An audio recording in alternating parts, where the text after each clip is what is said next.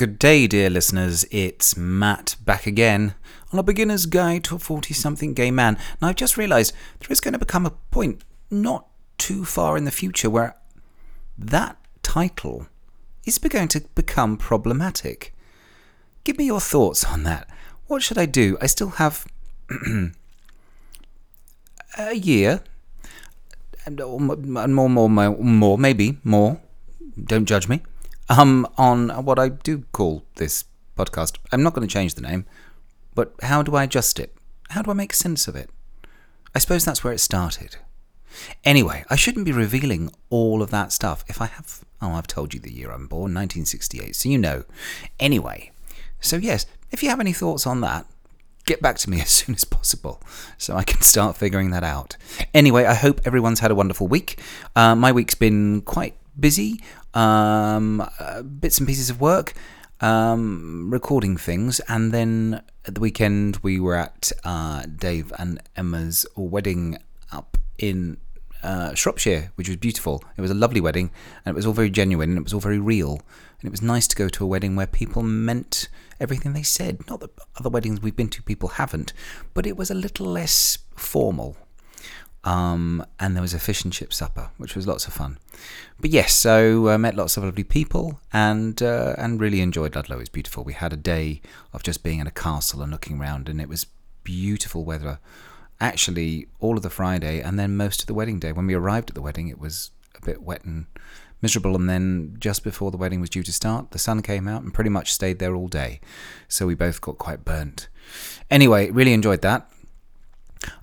This week, my very special guest is also a friend of David and Emma's, is Mr. Dale Page. Now, Mr. Dale Page is better known for touring many a musical around, well, in fact, around the world. He's done lots of bits and pieces. But Dale, we're back to having a friend. Dale is an old friend, and I will tell you our back history when Dale is here in a minute.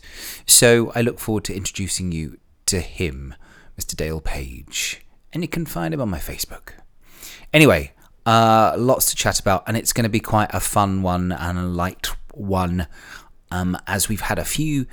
Well, last week was a little bit serious, and a few others that have been wonderful guests, amazing guests, but this week it's also a little bit easier for me because I know Dale well, and the conversation will flow. I'm going to have to keep an eye on the time, because I know when I've talked to friends before, the time ticks by, and we get carried away. So I'm going to try and rein it in this week. Anyway, I have a very special guest from the US joining us in a few, well, I think it's probably about 2 weeks now. 2 weeks' time. 3 weeks' time. 3 weeks' time. 3 weeks' time. As though I have a producer telling me this. This is me producing myself. So, yes, 3 weeks' time. Somebody I'm very excited to introduce you to. But I'm very excited to introduce you to my chum, friend, pal, Mr. Dale Page. But before we do that, there is this week's recommendation, and it's a quick one. This week, it is, it's actually a song that was out in 2016, but I've only just discovered it. It wasn't a chart topper. It wasn't that kind of thing. It's a pop funk track, is how it's described on iTunes. Not that necessarily means that's what it is, but anyway, that's how they describe it, pop funk. Quite Princey. And it's called Weird Part of the Night. And it's a single on iTunes, and it's by Lewis Cole. Lewis, Louis, so it could be Louis. Me and my pronunciations. I've not heard him interviewed, so I don't know. Lewis Cole, I'm going to go with Lewis Cole. So it was released in 2016, and he has a few singles. There's another one called Thinking, which I love, and another one called Blimp, and they're both quite short. I can't find an album by this gentleman at the moment, but I would definitely recommend tuning in to at least one of those songs. But the one I'm specifically in love with at the moment is Weird Part of the Night. As I say, quite Princey, quite funky. So go and check that out.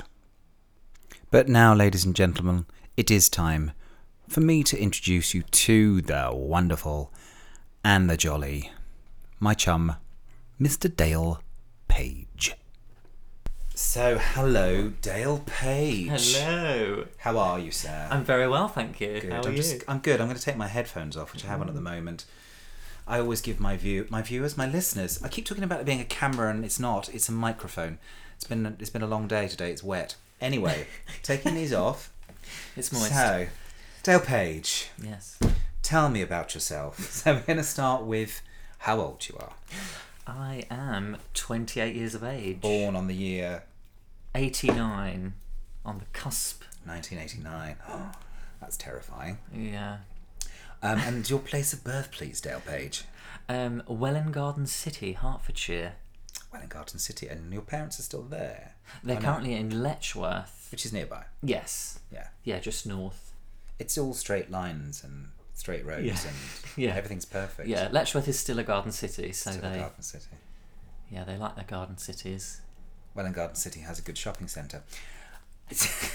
So that is where you grew up then?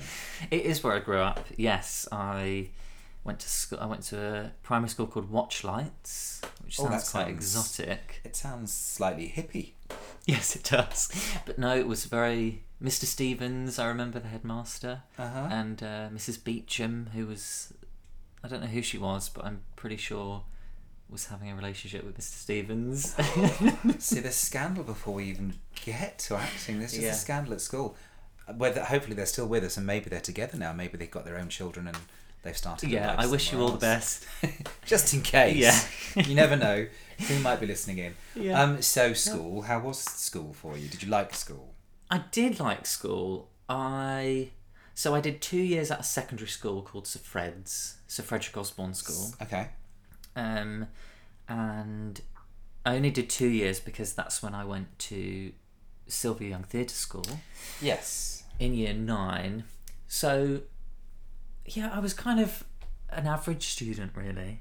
I was the only boy that sort of performed, really. So I did all the concerts and every time that I did Bugsy and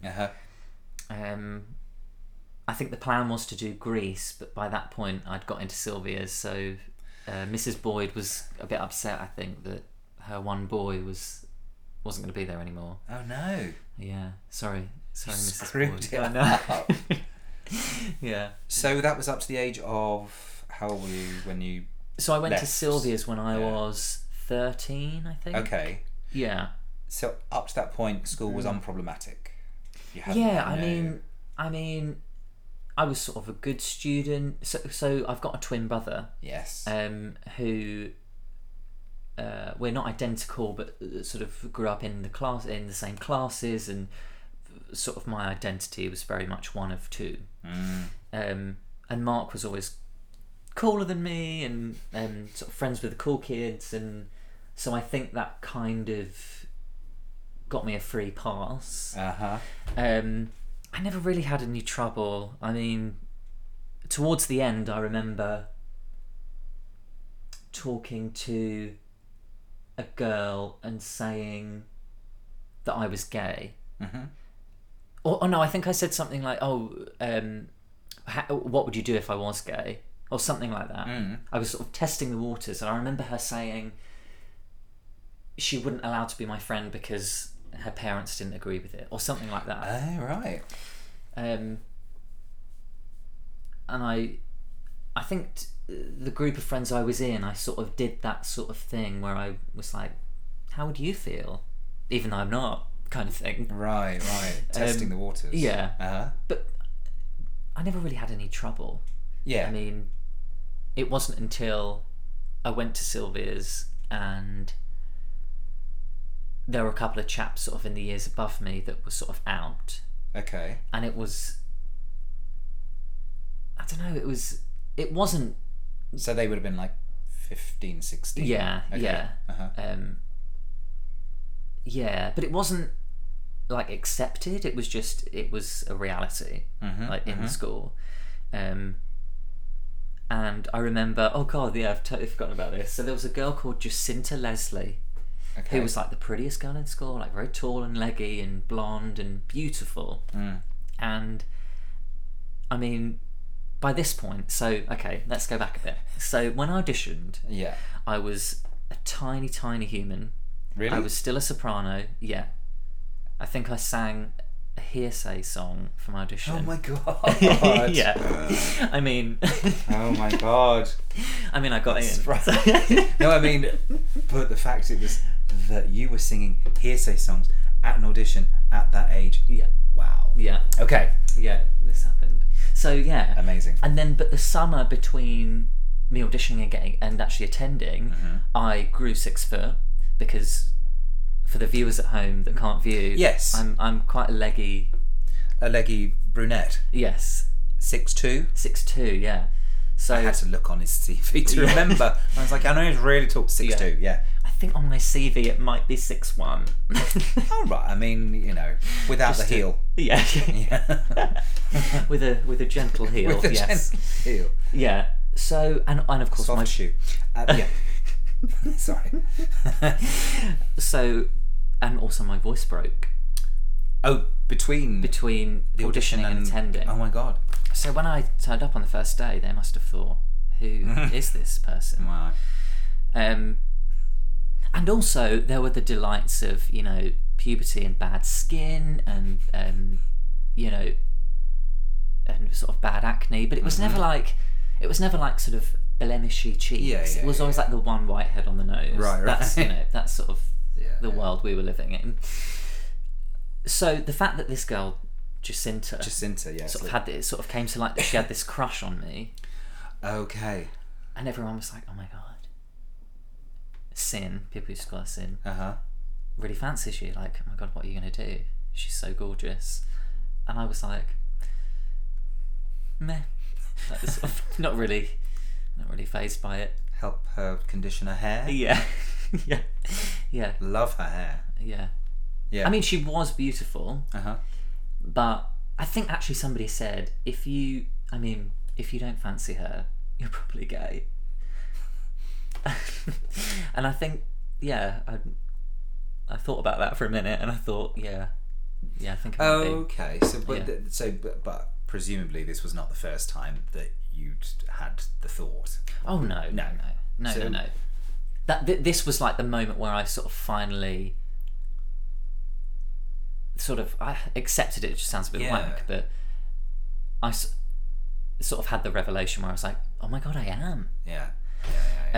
Because she did me the CD of the lyric of Daniel Bedingfield's "If You're Not the One," and she wrote the lyrics for Valentine's Day. And it was all very sweet.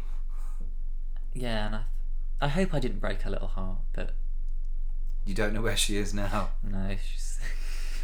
I hope she's still. Someone's gonna now. Sorry, I'm spitting you. Excitement.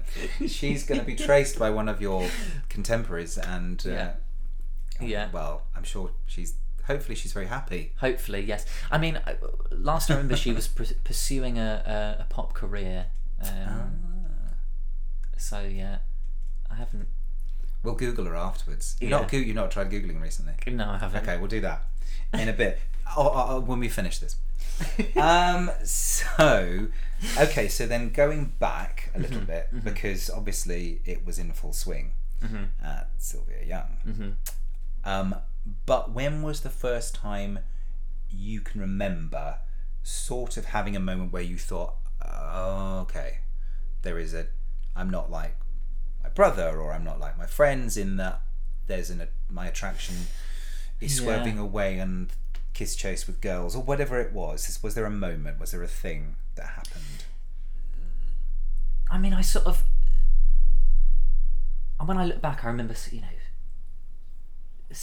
I think somebody on EastEnders like coming out the shower, and they were shirtless or something. I remember, getting in fizzy knickers, but not really sort of acknowledging, because that was just that wasn't unusual. That was just life. But when I was at Sylvia's, there was a guy, sort of the only other guy that was out in our year that, I mean, God, looking back, But yeah, I liked him. You did go back in time then. So dear listeners, Dale's eyes just wandered off, and it was all a bit dreamily. He was back there. He was back there. But I mean, I wouldn't never go for him now. No. But yeah, definitely, it was my first sort of feeling of I like this other man. But, classic story. He was never interested in me. And you would have been how old? 13, 14. Okay, 13. Yeah. Okay. But yeah, he was never interested in me, and actually a bit of a dick to me. Which is probably why I liked him. Yeah, no, I'm such a cliche. Even at that age. I know. No. But you're not that person anymore, just for potential people down the line. He won't buy it. He won't buy into it anymore. No. Part with that shit no more. No. Not since Britney. We'll come to Britney in a bit. Oh, yes, we will. There's going to be lots of Britney, by the way, listeners. Okay. Actually, then, because I know Dale being probably the biggest Britney fan I've ever met, at what point did she come into play in your life? Into my life. Because it must have been about a similar kind of time. Yes, it was. So, I mean, she was always on my radar, don't get me wrong. Even when she wasn't famous? Yeah. You somehow... Yeah, I knew there was something coming. Yeah. From wherever she's from, I can't remember. Anyway, yeah. Kentwood, Louisiana, thank you very much. There we go. Oh my God. Yeah. So yeah, I mean, I remember her music videos, but it was... I mean, obviously, listeners know of these references. It was the Onyx Hotel tour, which was her Toxic phase, her In the Zone album. And I don't know how, why, or when, but managed to get tickets at Wembley. And I went with a friend, Charlotte, who's a very, very good friend of mine. I went to her lesbian wedding earlier this year. Yay! So she was also at Sylvia's with me and also came out around the same time as I did. But we went together, and really the obsession began heavily then. Right. And I still think to this day, I mean, we all know that she's had her ups and downs. She has. And then she's had a couple more downs. Yeah. We know. But we appreciate that. Yeah. We like that. We're there for her through those tough times. Even when the hair was shaved and all that. As far as I'm concerned, rock and roll. Absolutely. Yeah. So, the moment she came out, it was Toxic was the opening number. I mean, the wind machine was in her hair. It blew my mind that it wasn't just music, it was it was a show. And I still to this day think, through her ups and downs, that she is like the best performer I have ever seen. Through musical theatre and everything I've seen. Because, dear listeners, that's where we're going, because Dale's... For those of you who don't know, and you should know, Google Dale Page. Dale's world is musical theatre, a lot of, and a lot of straight theatre, which we will come to later. Straight, well, we'll use that word loosely. Yeah. But... Hey, don't tell them about... Yeah. Not yet. But anyway, but Britney was gave more of an impression, laid more of an impression? Yes. On your and I honestly feel like teenage mind. Yeah. And I feel like she taught me... Because I feel like for a long time, you sort of... Particularly when I was at that age... I went into class... It was a singing class. So I was so concentrating on the singing. Or it was a tap class. So I was looking down at my feet. And I honestly feel like she taught me how to perform. To actually translate the time step into the face. Right. Do you know what I mean? No, completely. Which is why it was so heartbreaking when that fire that taught me so much in her eyes, when she lost that, that was tough. I know it was tough for us all to see that. It was. We did. We went through it. Yeah. But actually, you're right. And I think not everybody, a lot of the people I've spoken to, and myself, there is always somebody who you kind of go, I mark myself by the way how would they... Yeah. It's always that. And it's a bit of a cliche that people do that. But I think I probably had it... Obviously, I had it with men like Boy George and people like that, but then I suppose my equivalent, and we've discussed it, is Madonna. Oh, yes. So yeah. Yeah.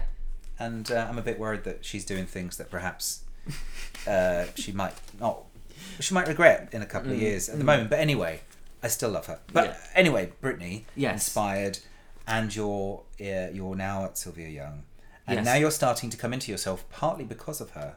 Yes, partly because of her. Yes. So I mean, if I'm entirely honest, I didn't have a great time then. Yeah.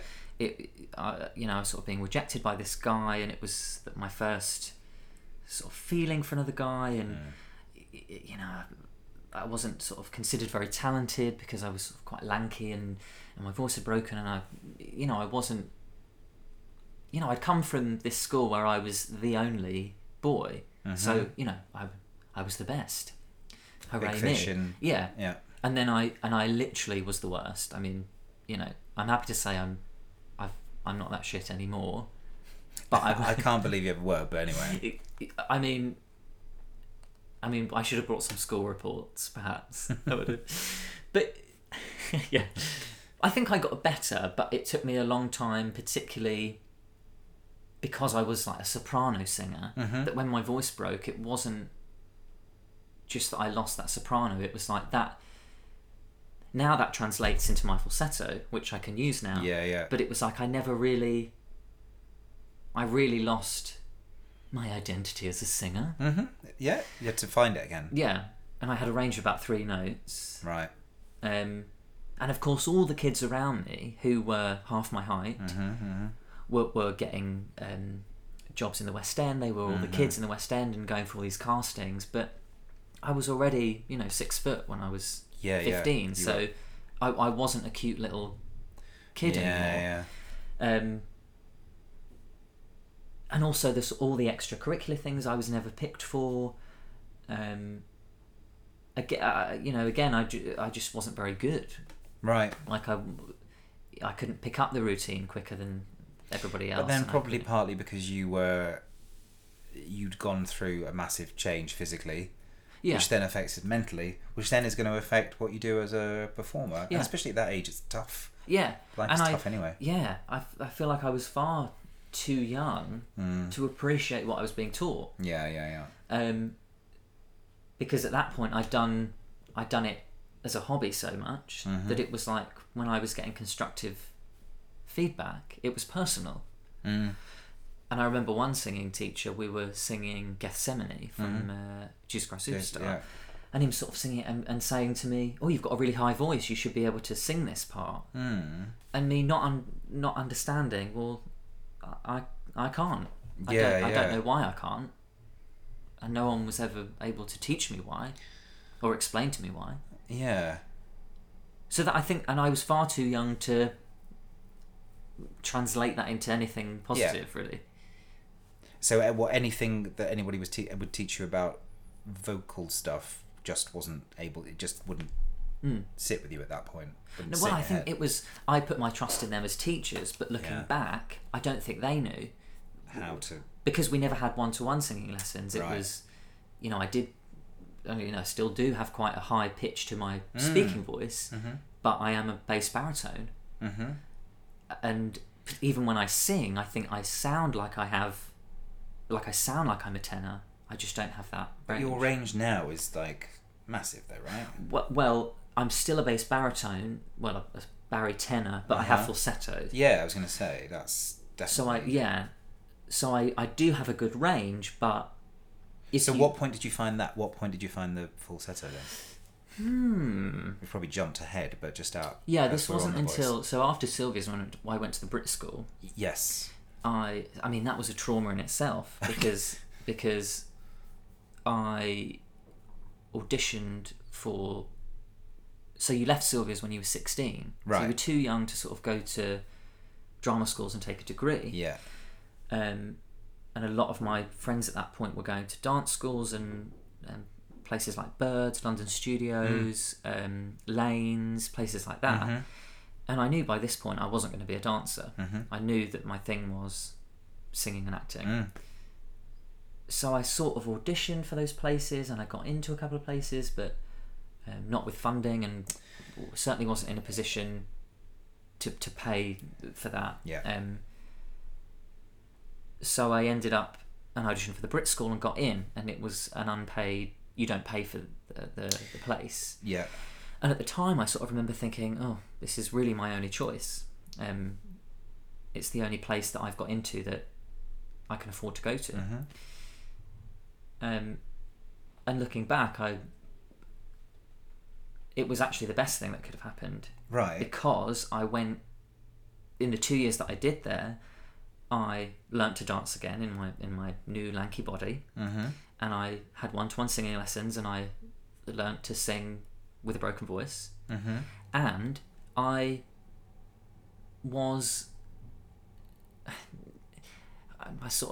reluctant to sort of say it. It sounds a bit arrogant, but I was liked by the staff, and I was one of the gooder, maybe better people in that year. Well, no, say it. It's true. Say it. Yeah. So it was a positive experience, and I sort of went, "Oh, I'm talented. Oh, this is new to me." Sorry, just so you know, there isn't a cat with us. My stomach is just growling, and I've been fed. Anyway, just to apologise for that in the middle of this really quite interesting moment. Dale, please continue. So the Brit School I'm very thankful for, because at the time, I mean, I really was. I remember auditioning for London Studio Centre, and getting to sort of being really surprised that I'd got to the final stage of the audition process, and it was sort of an interview. And I mean, was I 15 or 16? I think I would have turned 16 in the summer, so I probably was 15. And I was so surprised that I got this far, because I knew I wasn't a dancer, and I considered London Studio Centre at that point one of the best schools I could have gone to at that point.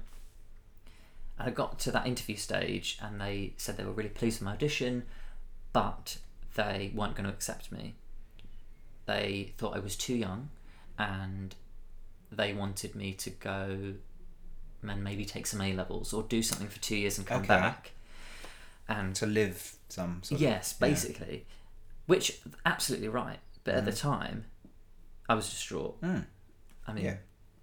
because it was a plan. Yeah, and I apologised to those people that interviewed me, because I cried in that room. God. Oh, tough. It was tough. Yeah, well, no, I mean, you know, absolutely. But that's a really... See, I think the thing is, I've talked to so many I wouldn't say entertainers, performers, because not everybody's been strictly an actor. But to do it at that age, at that level, however good you are, is a tough mental challenge for a child turning into a teenager, turning into an adult. That's a really... So I think the fact that you were doing that anyway, you're going through so much as a human. Yeah. To then put that in that context, and the rejection... Oh my goodness. I mean, brave. Yeah, I mean, absolutely, you know, looking back, absolutely. And I'm thankful, because I think that would have thrust me down a path that would have been even more difficult if I'd graduated with a dance school on my CV. I think that was absolutely not the path, you know. But I was so grateful, because I went to the Brit School and had a wonderful time there, and I met some of my best friends there. Yeah. And then after the Brit School, I went to Mountview. And these all were consecutively following each other. You didn't have any periods. You was just literally from school to school to school. Yeah. Yeah. So that's incredible. Yeah, from the age of 13 to the age of 21, I trained. Wow. Which was intense. And sort of solidified this idea that there was nothing else I could do. Like, you know, I've put so much time into doing this that when I graduated from Mountview, I really felt like I didn't have any other skills, because, you know, the last time I took a qualification other than performance was GCSEs. Mm-hmm. Yeah. And who asks you in an audition Yeah, what you got in yeah, your maths yeah, GCSE? Science. Which was an A star, by the way. Just saying. If anyone is interested. Yeah. Yeah. And the CV will be available. Yeah. We will have links to it at the end. Because she's always on the lookout. You'll be impressed. Yeah. Yeah. So Mountview for you. So another level. From the Brit school where you were really happy, how was Mountview for you? Mountview, for our listeners in the US, because there's lots of them. What would be? Can you think of an American contemporary to Mountview? Well, I wouldn't like to speculate and comment on the standard of training in the US, but it's probably, well, certainly at the time, and don't wish to insult anyone, but one of the best courses in musical theatre in London. Yeah. Probably Mountview, Guildford School of Acting. For musical theatre, probably at that point. I mean, this was 2007. Yeah. Probably. Yeah. You know. One of the best. Yeah. A lot of people, especially at that time, well, even now, I guess, even now, a lot of people that you will see on in programs, if you come and visit and spend your money and watch shows in the West End, not just on Broadway, you will also note there's a lot of people from this is one of the schools that is regularly there, and I know lots of people from, and who are all very successful, happy people in one way or another. Happy. Yes, no, but anyway, it's a good school. So so from Brit school where you were really settled and you found your feet, to Mountview. So how was Mountview? I loved training at Mountview. Yeah. I had sort of 2 or 3 friends that came from the Brit school with me. We all got in together. I didn't know that. Okay. Which was one of my best friends, Carly, came with me. Right. So that having a group of people that I knew was really helpful. Yeah. I mean, again, it's 8 years since I graduated. Looking back now, I think I took it for granted. It was. I think I was of the mindset that it was school. Yeah. You know, it was the routine of this is life. It's school. It's obligatory. Whereas now I think, God, I wish I'd been open to learning so much more, because I think I sort of sat back and was like, you teach me how to be good. Whereas if I trained again now, I would relish every single moment.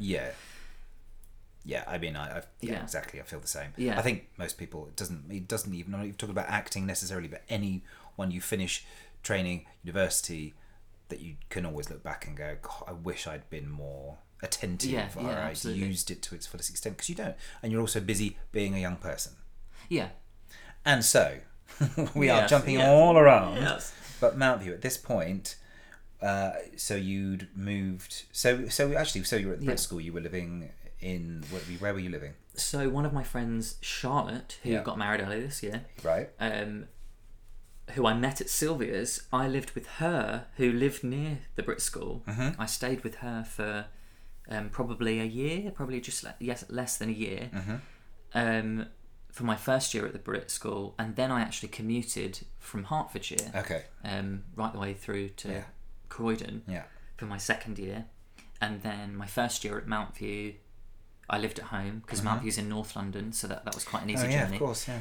And then my second and third year, I moved out and lived with people in Wood Green and the surrounding areas.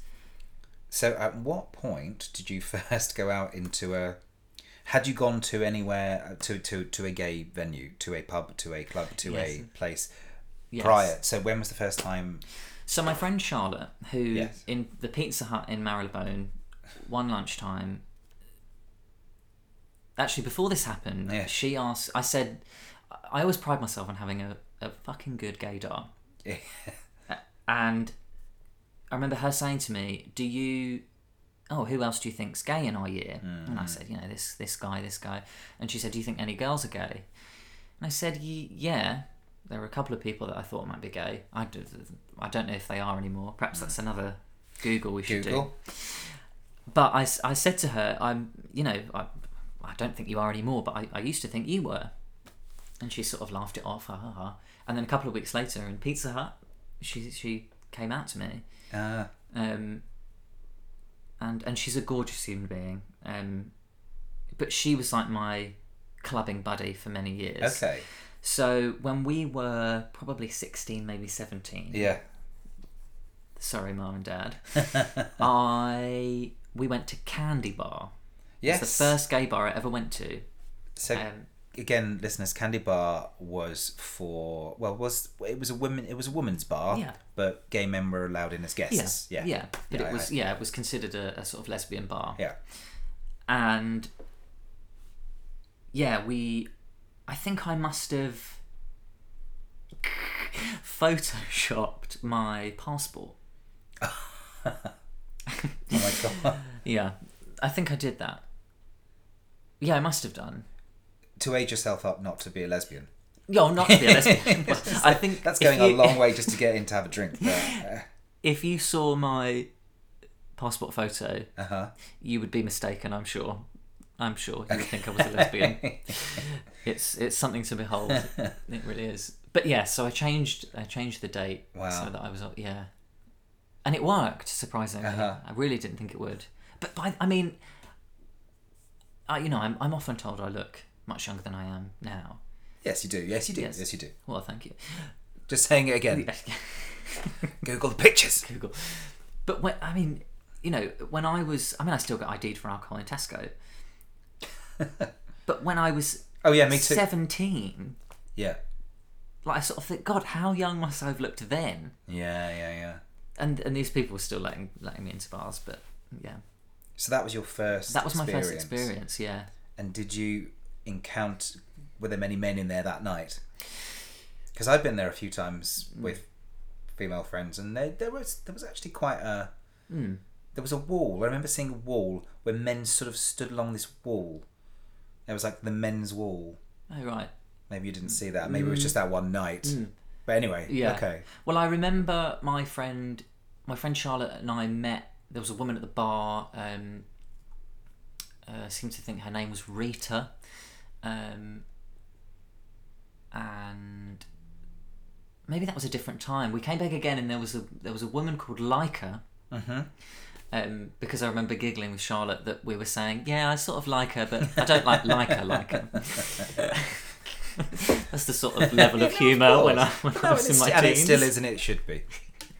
Stick with it. But I remember she had a friend who I made out with in the bar. And he gave me an awful hickey. Oh, God. Yeah. That I remember. But yeah. So that was bar one. So when did you first go into an all male space? I think it was GAY bar.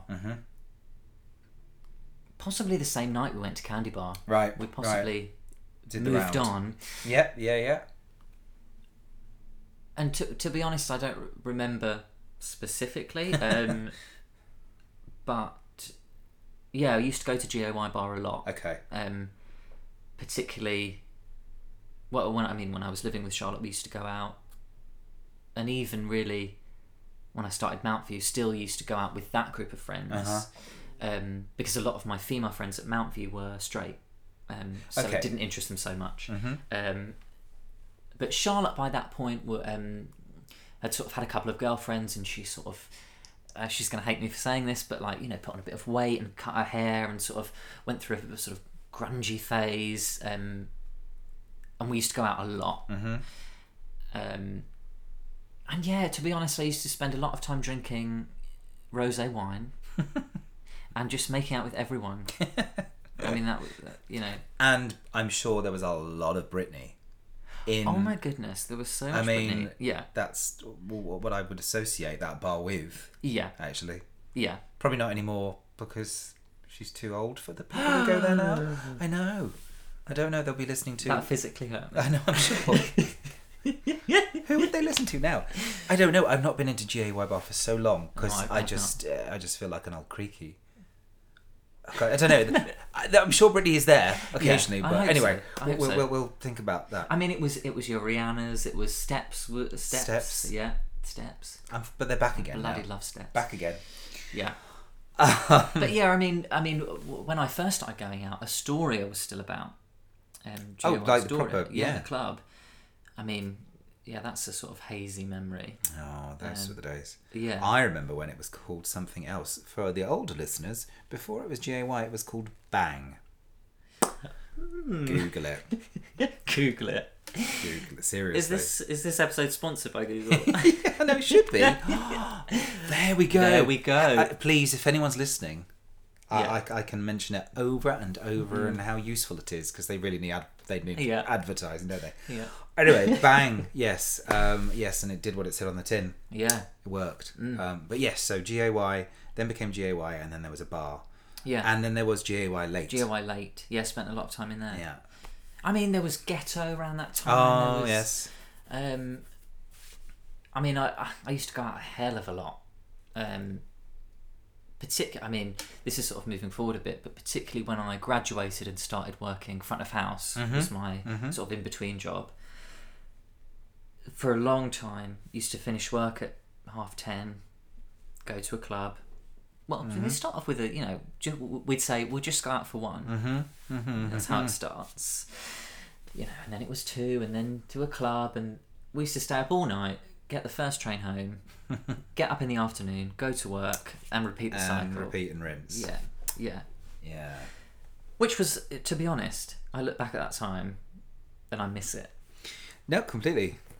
I mean, no, I had the same, and I was saying to Dale, and I've said to you listeners as well, that I've had those years where it was just about that. It was just about doing gay things and just earning money to pay for fun. Yeah, and it really which is was. fine. I just think it's a healthy thing to do. Yeah. For a certain period of time. Yeah. Not forever.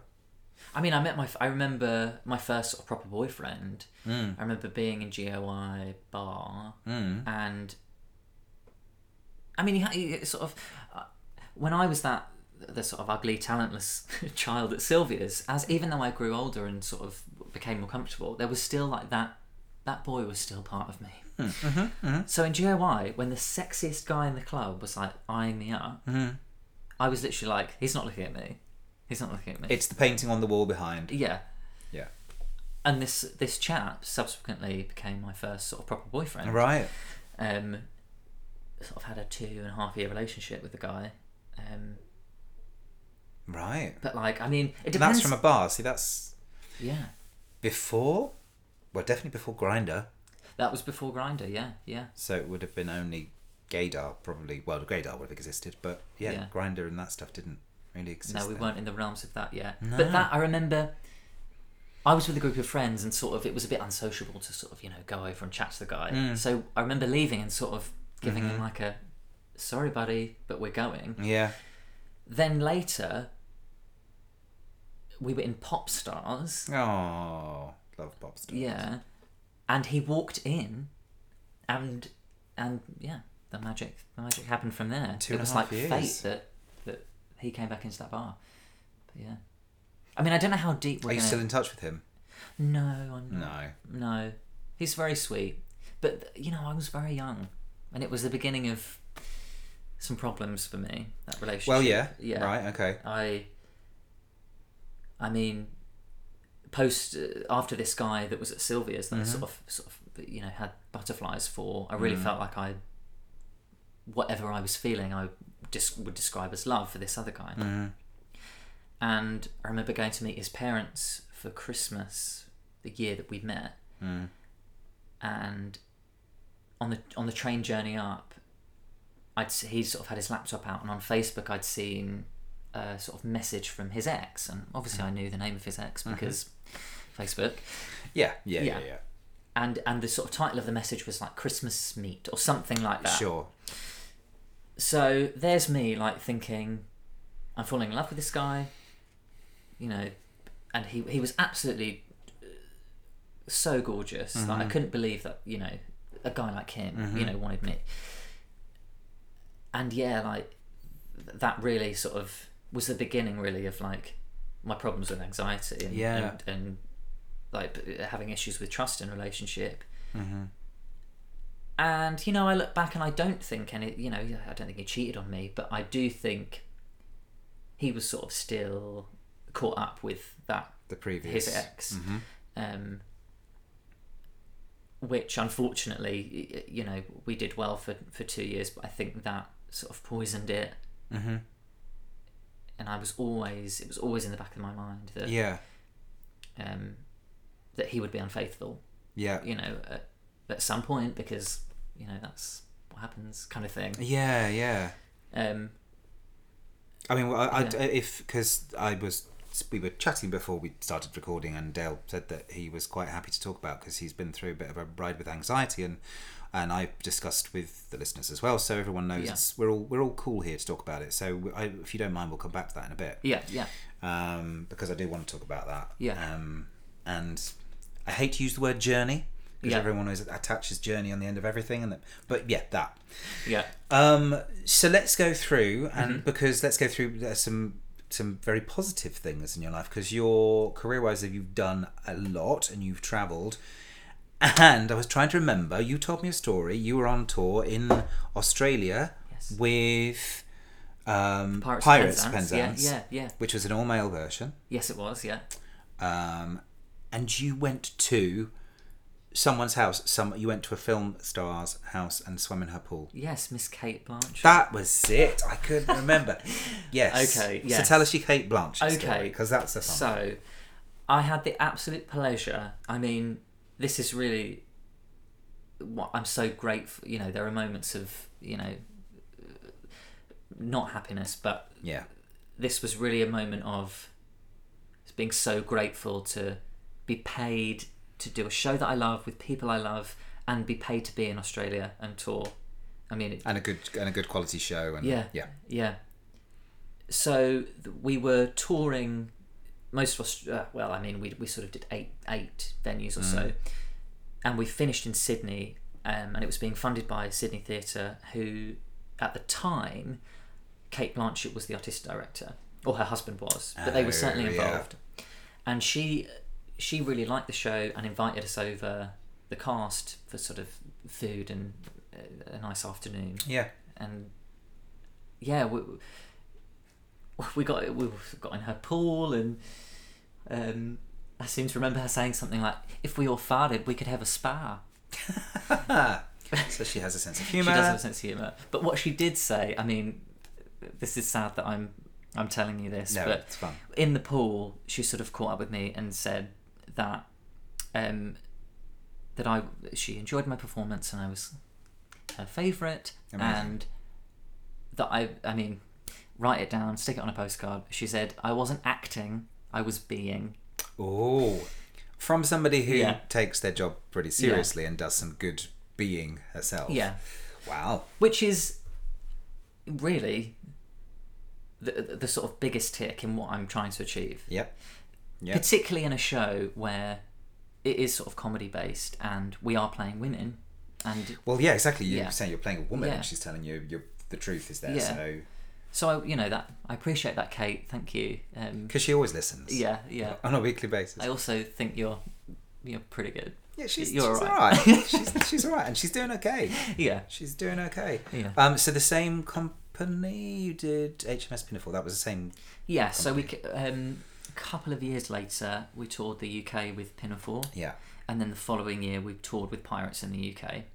Oh right, yes, of course you went back and yeah. And they did other productions. They started at the Union Theatre. Mm-hmm. Oh yes, of course. Yeah. And they toured with the Mikado earlier this year. Right. Yes, I know a couple of people who auditioned for it actually. Yeah.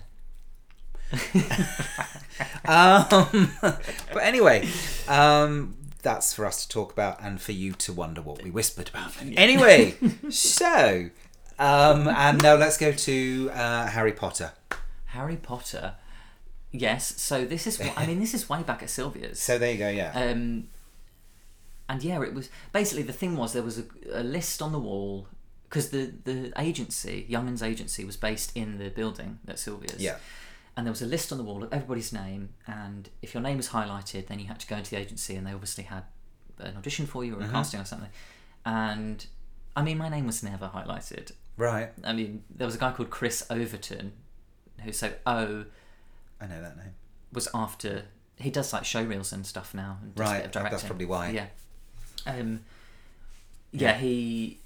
He was Chris Overton and I'm Dale Page, so he was next to me on the register. And his name was always highlighted. And it was always like, it's me. No, it's not, it's Chris. Oh. But this one time I was Yeah. highlighted, and it was for the third Harry Potter film, The Prisoner of Azkaban. Yeah. And basically, it wasn't really a casting, it was just a fitting, essentially. Right. And I did a handful of scenes for that film. Which And was really cool. which scenes can we find you in? Just so. Oh goodness! I mean, a couple of great Difficult. hall scenes. Yeah. The main scene is the scene with the hippogriff, which is when they Okay. sort of go down into the forest, and Hagrid introduces them to the hippogriff, basically. And I'm sort of in the back. Okay. Yeah, but most of the other scenes are. There's my shoulder. Yeah. But that was a great experience. They asked me to do the fourth film. But at that point I said, I'm really going to concentrate on my GCSEs. I mean, why? Because- Yeah. I think that was probably wise. But I mean, yeah. It worked out to- A-star in maths. I was going to say, let's not forget. Totally worth it. But no, it's just that it's fun that you had that experience. And Yeah. at a young age, it's good for, especially to what hopefully will come ahead in life. Yeah. Yeah, I mean, it was a great to be part of that. Yeah. Like that saga. Because as well, I mean, again, I was 13, 14. Yeah. Even at that point, after we were filming the third film, I don't think I really acknowledged What it was. the gravity of what I was part of. Yeah. I am really pleased to have that. And also afterwards we did, this will make people laugh. This will make people laugh. I don't know if you know this. Go on. I did a voiceover after the filming. Yeah. And so it's just sort of bullshit things like send me an owl in certain scenes. But that same scene with the hippogriff, there's a moment when Neville Longbottom gets attacked by his book because he doesn't sort of open it correctly. And there's a voiceover of a very high-pitched voice. Of the book? No, of my voice. Okay. Saying, don't be such a wimp, Longbottom. And okay. you can hear it quite well. And I mean, it haunts my life because it really is like. Yes. Well, we're going to be having a look at that. Yeah. Amazing. But there are so many kids. 13-year-olds who would have loved to have been in your position. Oh yeah. I mean, and would still love to be would have been in the position you were in then. Yeah. Exciting. Yeah. For a young man. Yeah. Oh yeah. Man. Young man. Boy. Old boy, young man. Anyway. Yeah. So, Spring Awakening. Oh yes, Spring Awakening. So let's talk about that because I know there's a lot of my listeners who know that show particularly well. So, so tell me about your experience on that. Who did you play? I played Georg Zerschnitz. I loved that show. It really was like ticking off something on the bucket list.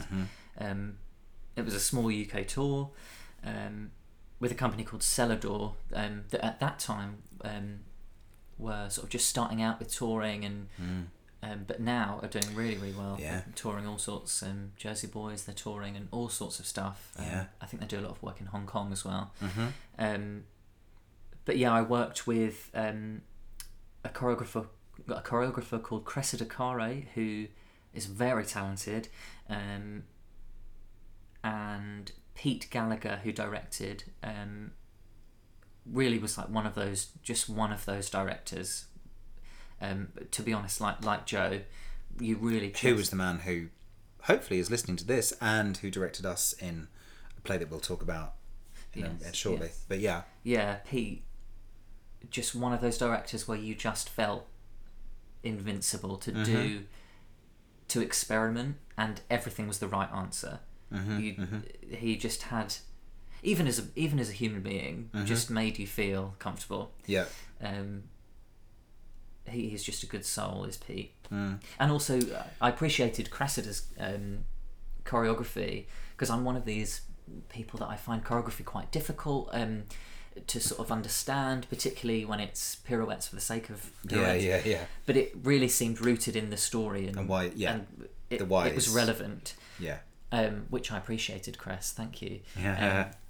And yeah, she's immensely talented, and a really talented cast as well.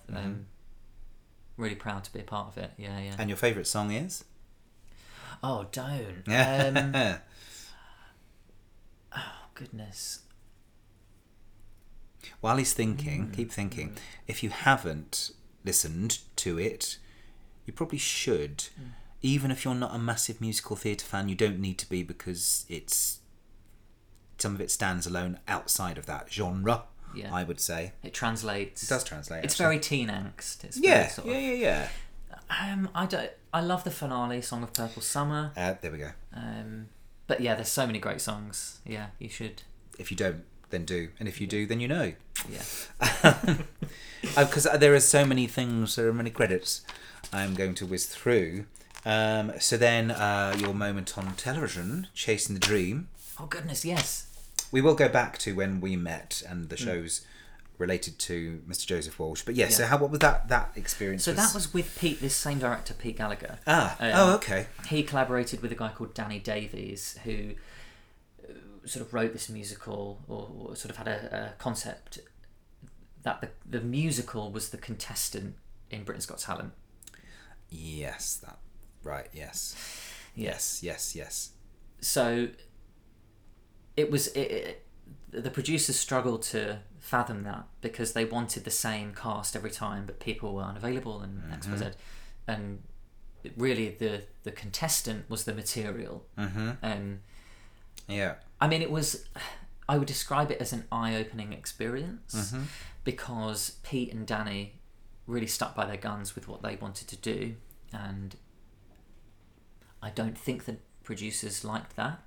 Right. I mean, we got to set the live semi-finals, so we did. I we did, remember you yeah. telling us, and we watched it. I remember. Yeah, I mean, it was it was a musical. You know, it wasn't groundbreaking, but this semi-final, Pete and Danny wanted to do a certain number. It was quite a dark number, and the producer said, "No, I think you need to do something more accessible. Something lighter, and we'll give you a ticker tape, and we'll give you this, and we'll give you that."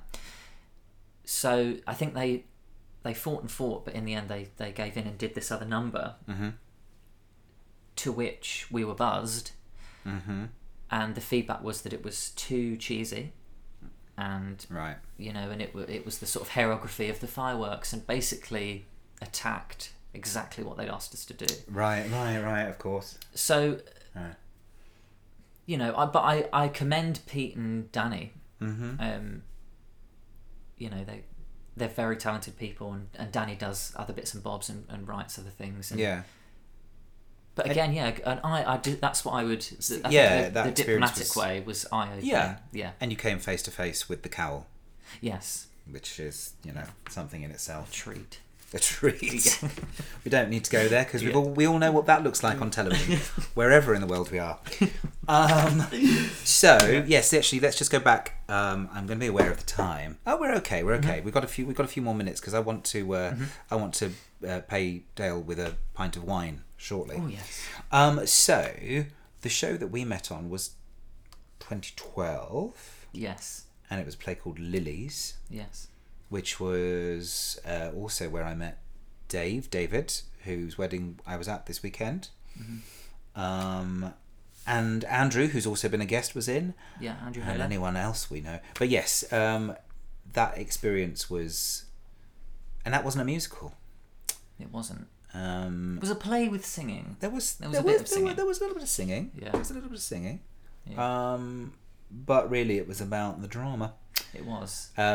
And just so you know, dear listeners, my experience of working with Mr. Page on stage was that care and attention are paid and ears are opened and listening is done.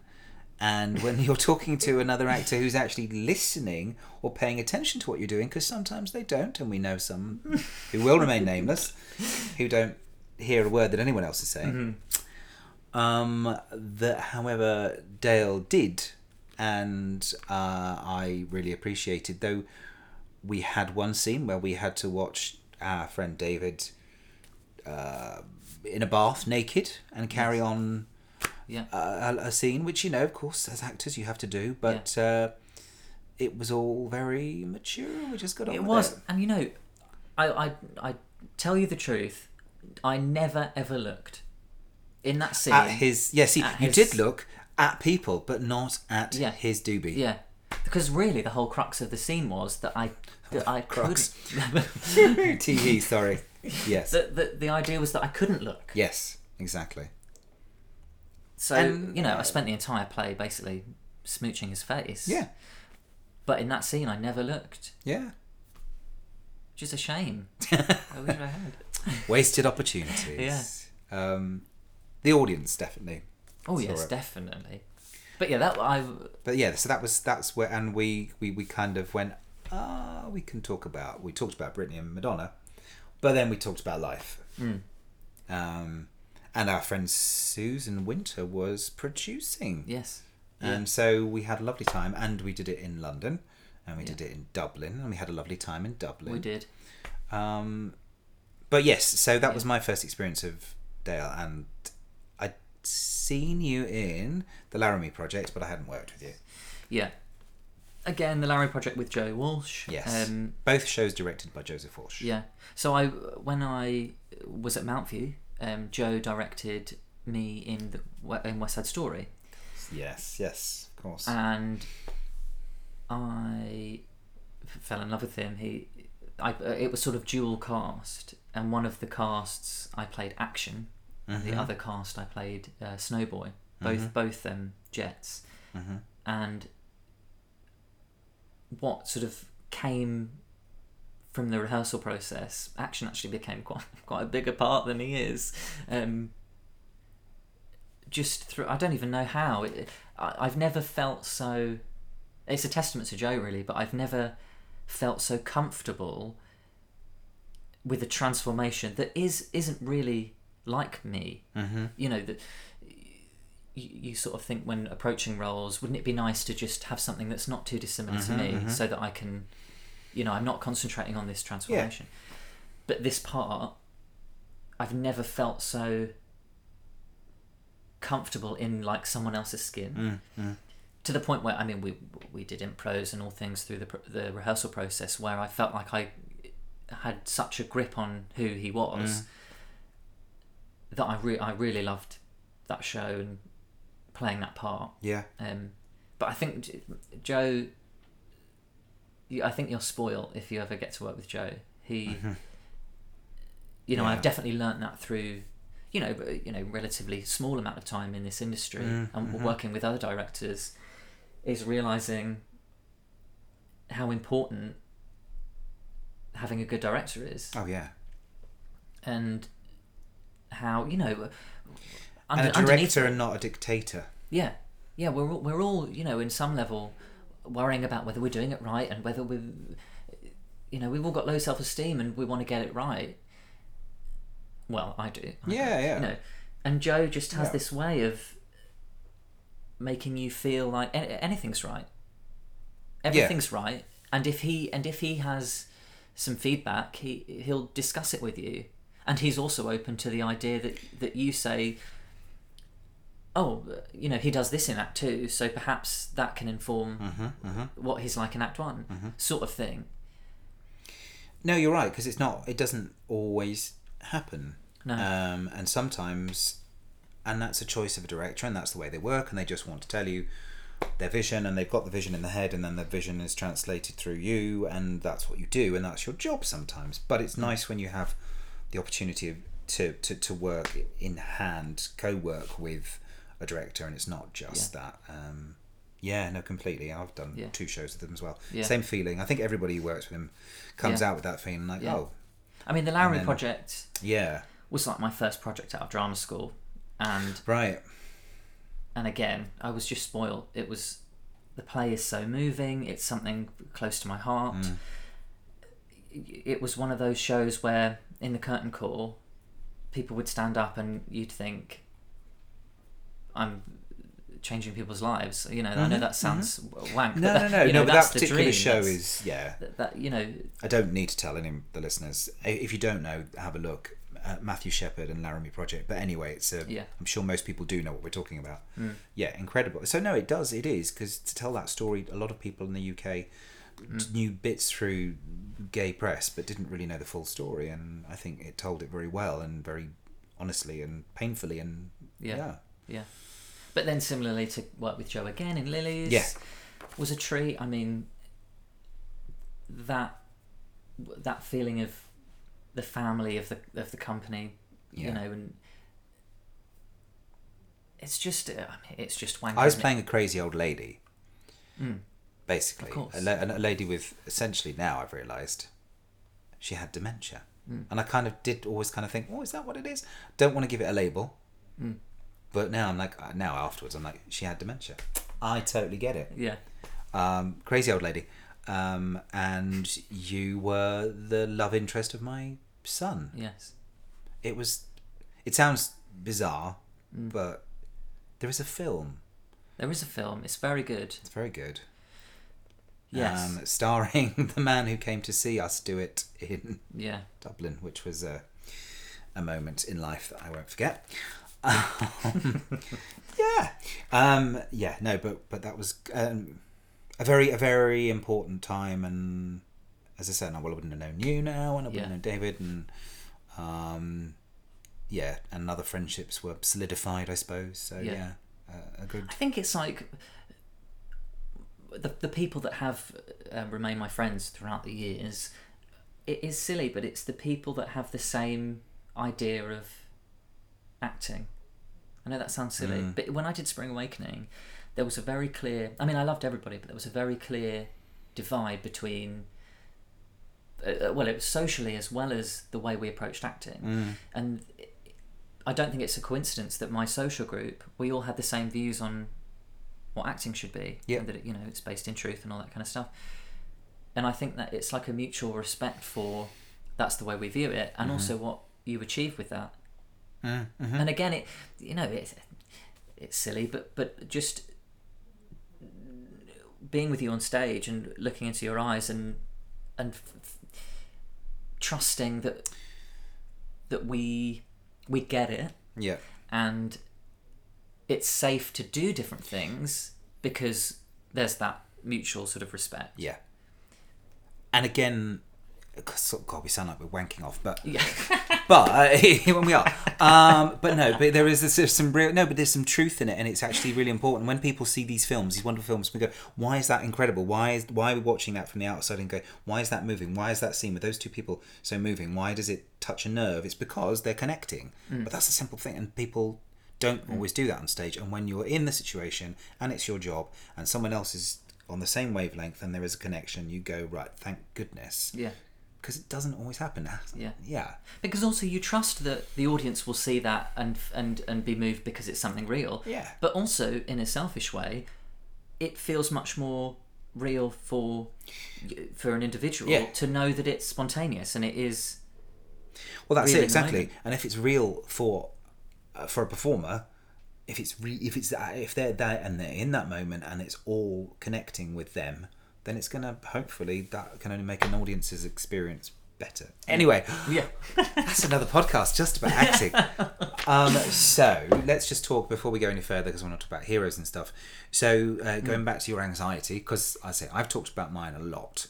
So you've had a rough ride for various different reasons. Yeah. And how has that affected you? How's this affected your work and your day-to-day life?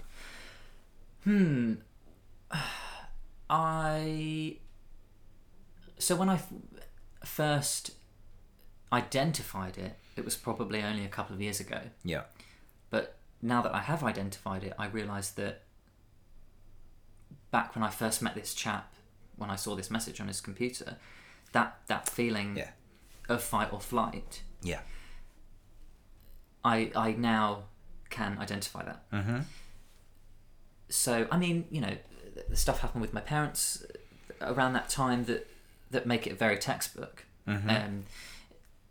But it wasn't until several years after that where I was in a rehearsal for a Christmas show that I do, and I was sort of catatonic. Just like consumed by this feeling, which I entirely identified as a different thing to nerves. Like, it's different to going to an audition or starting a show. Yeah. It's I mean, anyone that's had it will know that fight or flight feeling that you can't control. Yeah. And so I had some counselling, and I've had some therapy since. But yeah, it sort of never really got to the root of it. And I've recently just come out of a relationship of 3 years, which was, it's a shame to look back on it and think like this, but it was quite a toxic relationship, in that it was a real catalyst for my anxiety. Mm-hmm. And towards the end, I was becoming very depressed, and even after the relationship ended, sort of continued down this very negative path, which I thought at the time would, if we broke up, then all these symptoms would go, because he was making me anxious, and deciding that the problem was the relationship.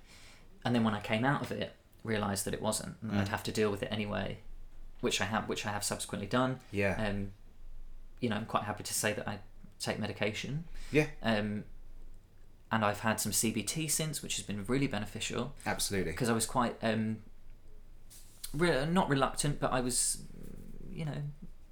suspicious. Yeah, and I think that's probably not unhealthy to question stuff before you go into it, because you should know.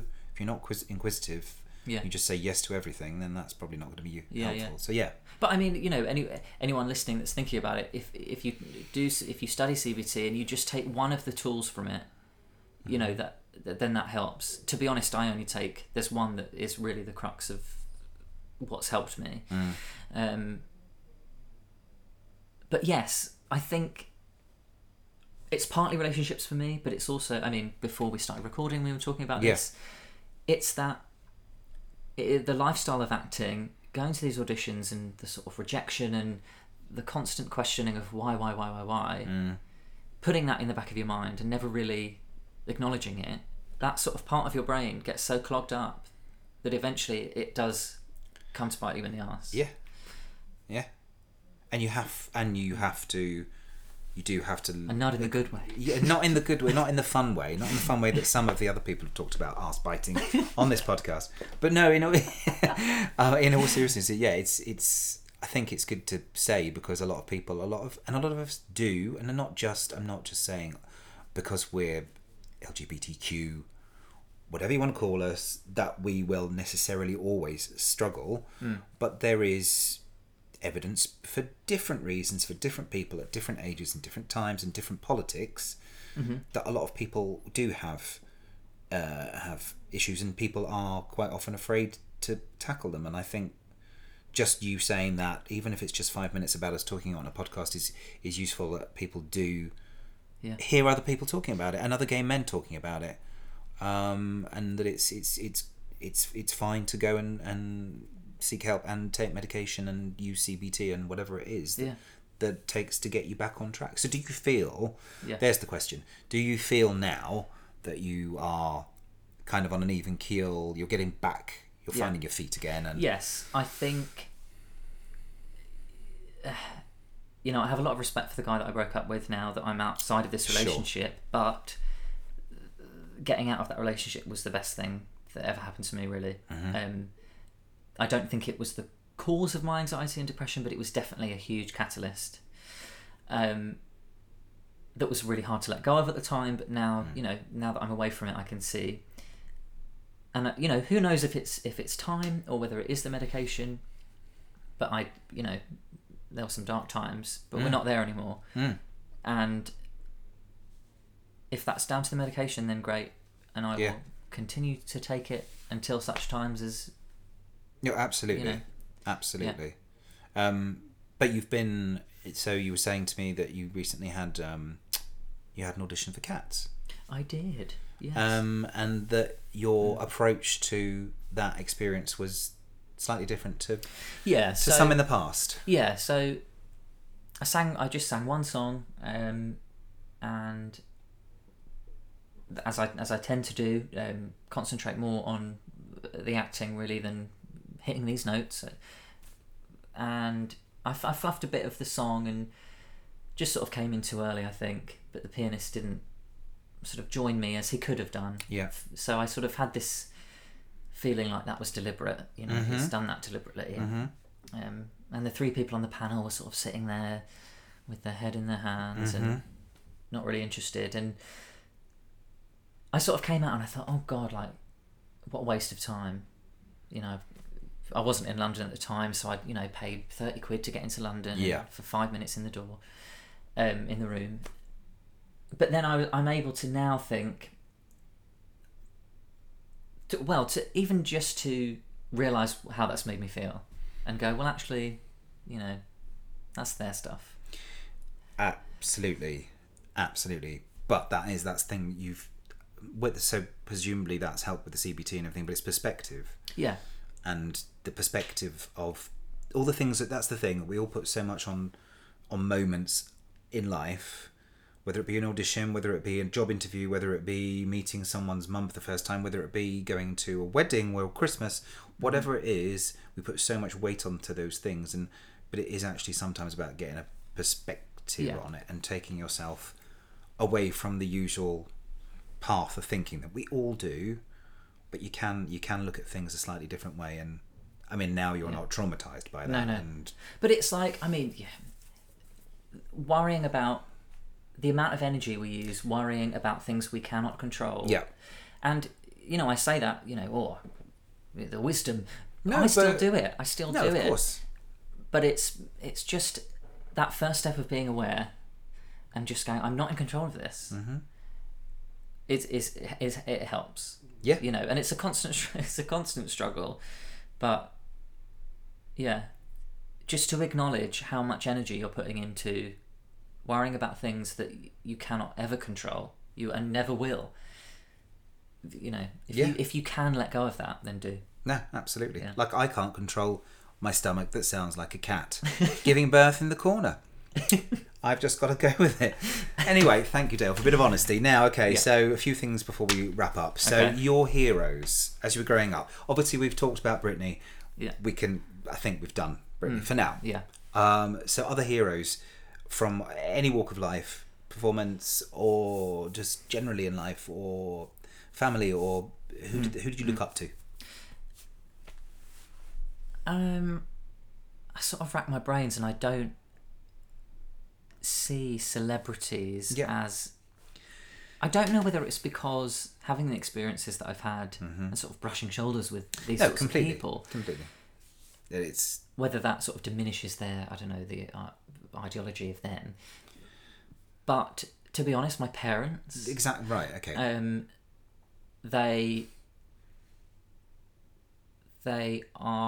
They've sort of grown up with me. Mm-hmm. Like by the time they were my age, they had 3 children. They had my older brother Christian would have been 6, and twin boys. We would have been 2 years old. Yeah. So,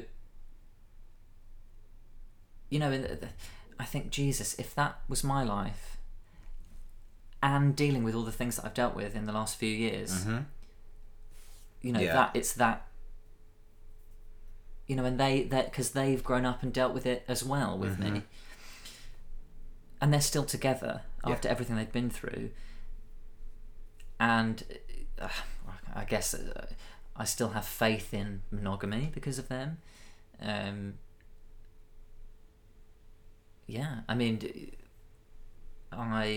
lucky enough to have my 3 of my grandparents.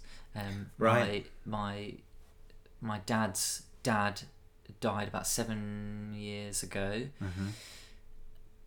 and he didn't know that I was gay, but the rest of I think he did, but it was sort of around the time of his passing that that sort of dialogue came into Sure. into the relationship with my grandparents. Yeah. And they're very supportive, which I have Which a lot is of respect amazing. for. Because they're all a bit older. Yeah, yeah. Yeah. I mean,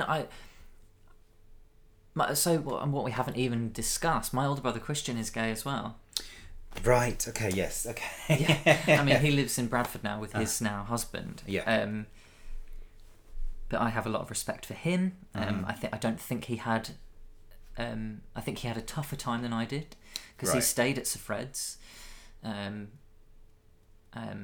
So he's 6 years older than you. 4 years older than 4 me. years Yeah, older. yeah.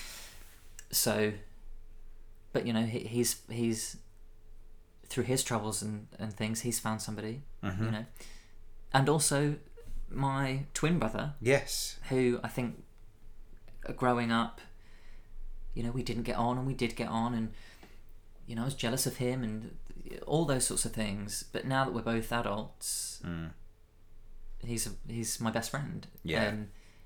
And I'm so lucky to have him as a friend and a brother. He's a gorgeous human being, very talented, and yeah. He's not a theatre person, though, is he? No, he works in TV and film. Yeah. So you know, Well, I mean, similar, still- but similar yeah. thing, but yeah. Yeah. So, and then, so which makes this slightly more difficult. Any gay people that you've admired or looked up to, again, from the year dot to now, kind of gone, okay, that's that not necessarily how I want to live, but I admire what they've achieved, or I you know, or I do want to follow their path. I think well, strangely enough, I mean, this is new to me, that the head teacher at Sylvia's, Colin Townsend,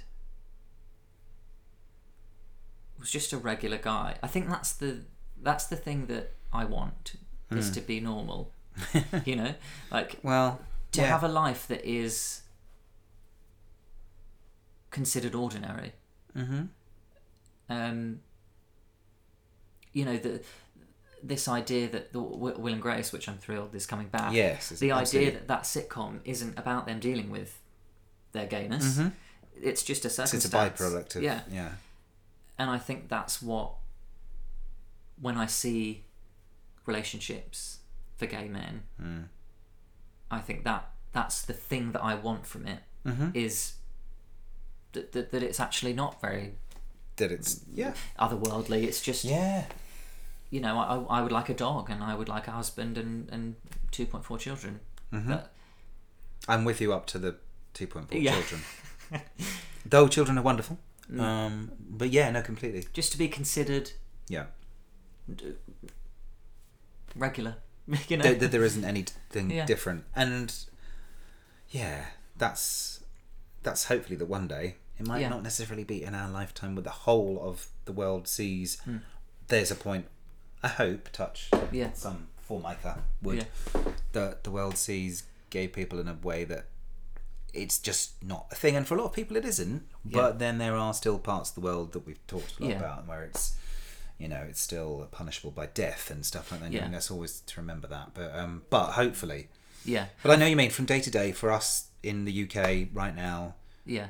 That- I think we're that's- lucky to be in the UK, and also the circles that we're in, particularly Yeah. in this industry as well. I think it's important to acknowledge that we are in a particularly accepting Oh, environment. completely. Yeah, I just Yeah, think it's worth. and that we shouldn't be we shouldn't be glib about the fact that we have the ability for me to sit in a room and talk to you about this on a podcast. That not everybody will necessarily have those people in their world. Yeah. And they might be on their own creating a podcast. If you are, do it anyway. Yeah. And okay, I'm checking the time. Oh my goodness! Right, okay, because I'm going to round up now with. I've got so many questions. Okay. But Do a quick fire. Okay, quick fire. Favorite gay musical or play? It's probably a play by William Finn, a musical by William Finn called A New Brain. Oh, okay. Don't know that. New Brain. A New Brain. It's It's about this couple. Yes. I think one of them has. It sounds a bit dark, but it's quite funny. Yes. Sort of very Jewish, American Jewish humour. As a brain tumour, he's like a composer, and he's like worried that that's the cause of him losing inspiration, and it's essentially his journey through basically finding his inspiration again. And is it just a stage show at the moment? It's a musical. It's a But musical. it's not a film or anything? No, it's not a film. No, Okay, unfortunately. but you can probably find it on iTunes, maybe? Oh yeah. There's so a cast it's there. recording. Oh, there you go. Okay. Say the name again? It's called A New Brain. A New Brain. Okay. By William Finn. There you go. You sold it. Role you'd like to play? Oh goodness! In the whole world? That's a great. I would love to play that. Yeah. I would love to play Princeton and Rod in Avenue Q. Okay. Goodness. And a play. I would also like to play Miss Trunchbull. Matilda. A play. Oh goodness. I mean, in Fantasyland, I would love to play Prior. In Angels in America. Oh yeah. But okay. So, listeners, I'm going to attach. There will be a picture of Dale connected with this, but there is a resemblance. I've just realised to you and Andrew Garfield. Really? Yes, I've just as soon as you said that, I went, oh. I'll take that. No, but there is. Oh, we'll look in a minute. Anyway, okay. Okay. So I'm going to throw these really are quick fire. Okay. Favorite word?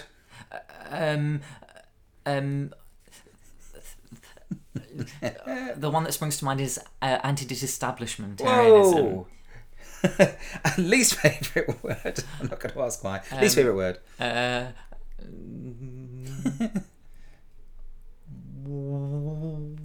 Wine. Willy. Something like that. Wine Willy. Wine Willy. Oh, I'm sure we've all suffered that.